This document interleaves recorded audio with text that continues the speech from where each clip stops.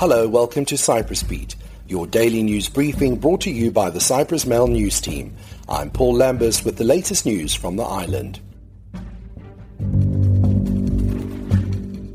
Finance Minister Makis Keravnos on Tuesday met the bosses of commercial banks in a crunch meeting aimed at getting lenders to provide some relief to customers to compensate for rising interest rates and mortgage payments. The meeting, bringing the leadership of the Banks Association face-to-face with Keravnos, took place after the president himself weighed in, calling on lenders to help financially distressed households. But as reconfirmed during a prior discussion in Parliament, Cyprus has little to no leeway to tamper with interest rates, which are set by the European Central Bank. Tuesday's meeting was also being held under the threat of a one-off windfall gains tax on banks, which Finance Ministry officials have recently been making noises about.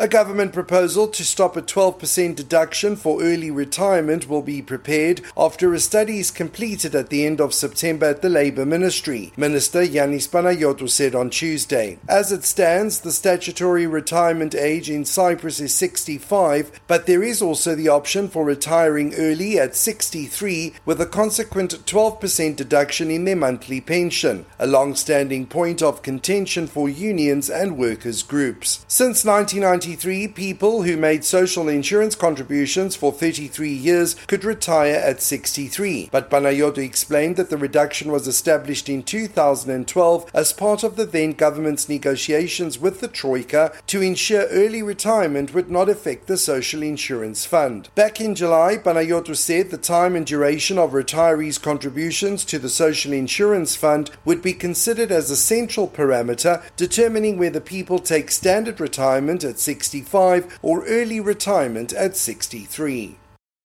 The 5 Israeli nationals accused of gang raping a British tourist in Ayia Napa had their remand renewed on Tuesday. The group, of which 2 are aged 20 and 3 are aged 19, will now remain in custody for another 6 days after the judge there says there is reasonable suspicion they may be implicated in the case. They had been initially arrested on the 4th of September, with the crime allegedly having taken place the previous day. Police told the court that the 20-year-old British woman said one of the 5 Israelis had forcibly taken her to his room after grabbing her hand while she was partying with friends around the hotel pool on the 3rd of September, the Daily Mail reported. According to the woman's statement, he tried to remove her swimming costume while she pleaded with him to let her leave. She said the other suspects then entered the room and she was raped. At some point, she managed to lock herself in the bathroom and began shouting for help. She managed to flee the room and rejoined her friends who went with her to report the rape to the police. The woman, described by police as being in a bad psychological state,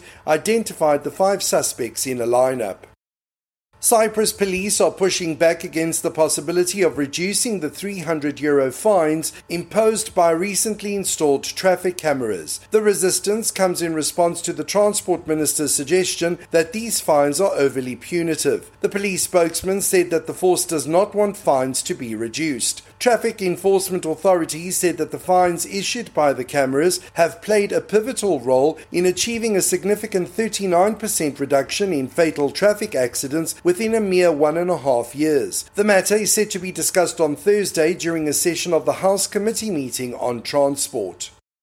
And finally, heavy rainfall in some parts of the island over the past 24 hours has pushed the total for the month to 153% of usual, the Met Office said on Tuesday. In the last 24 hours, the Met Office said average rainfall reached 5.8 millimeters, bringing the average total rainfall for the month to 6.9 millimeters. Significant rainfall was recorded throughout Monday in Prodromos with 29 millimeters, Platania with 25 millimeters, and Kelaki with 24 millimeters. That's all for today. For the latest news, commentary and analysis, please visit www.cyprus-mail.com.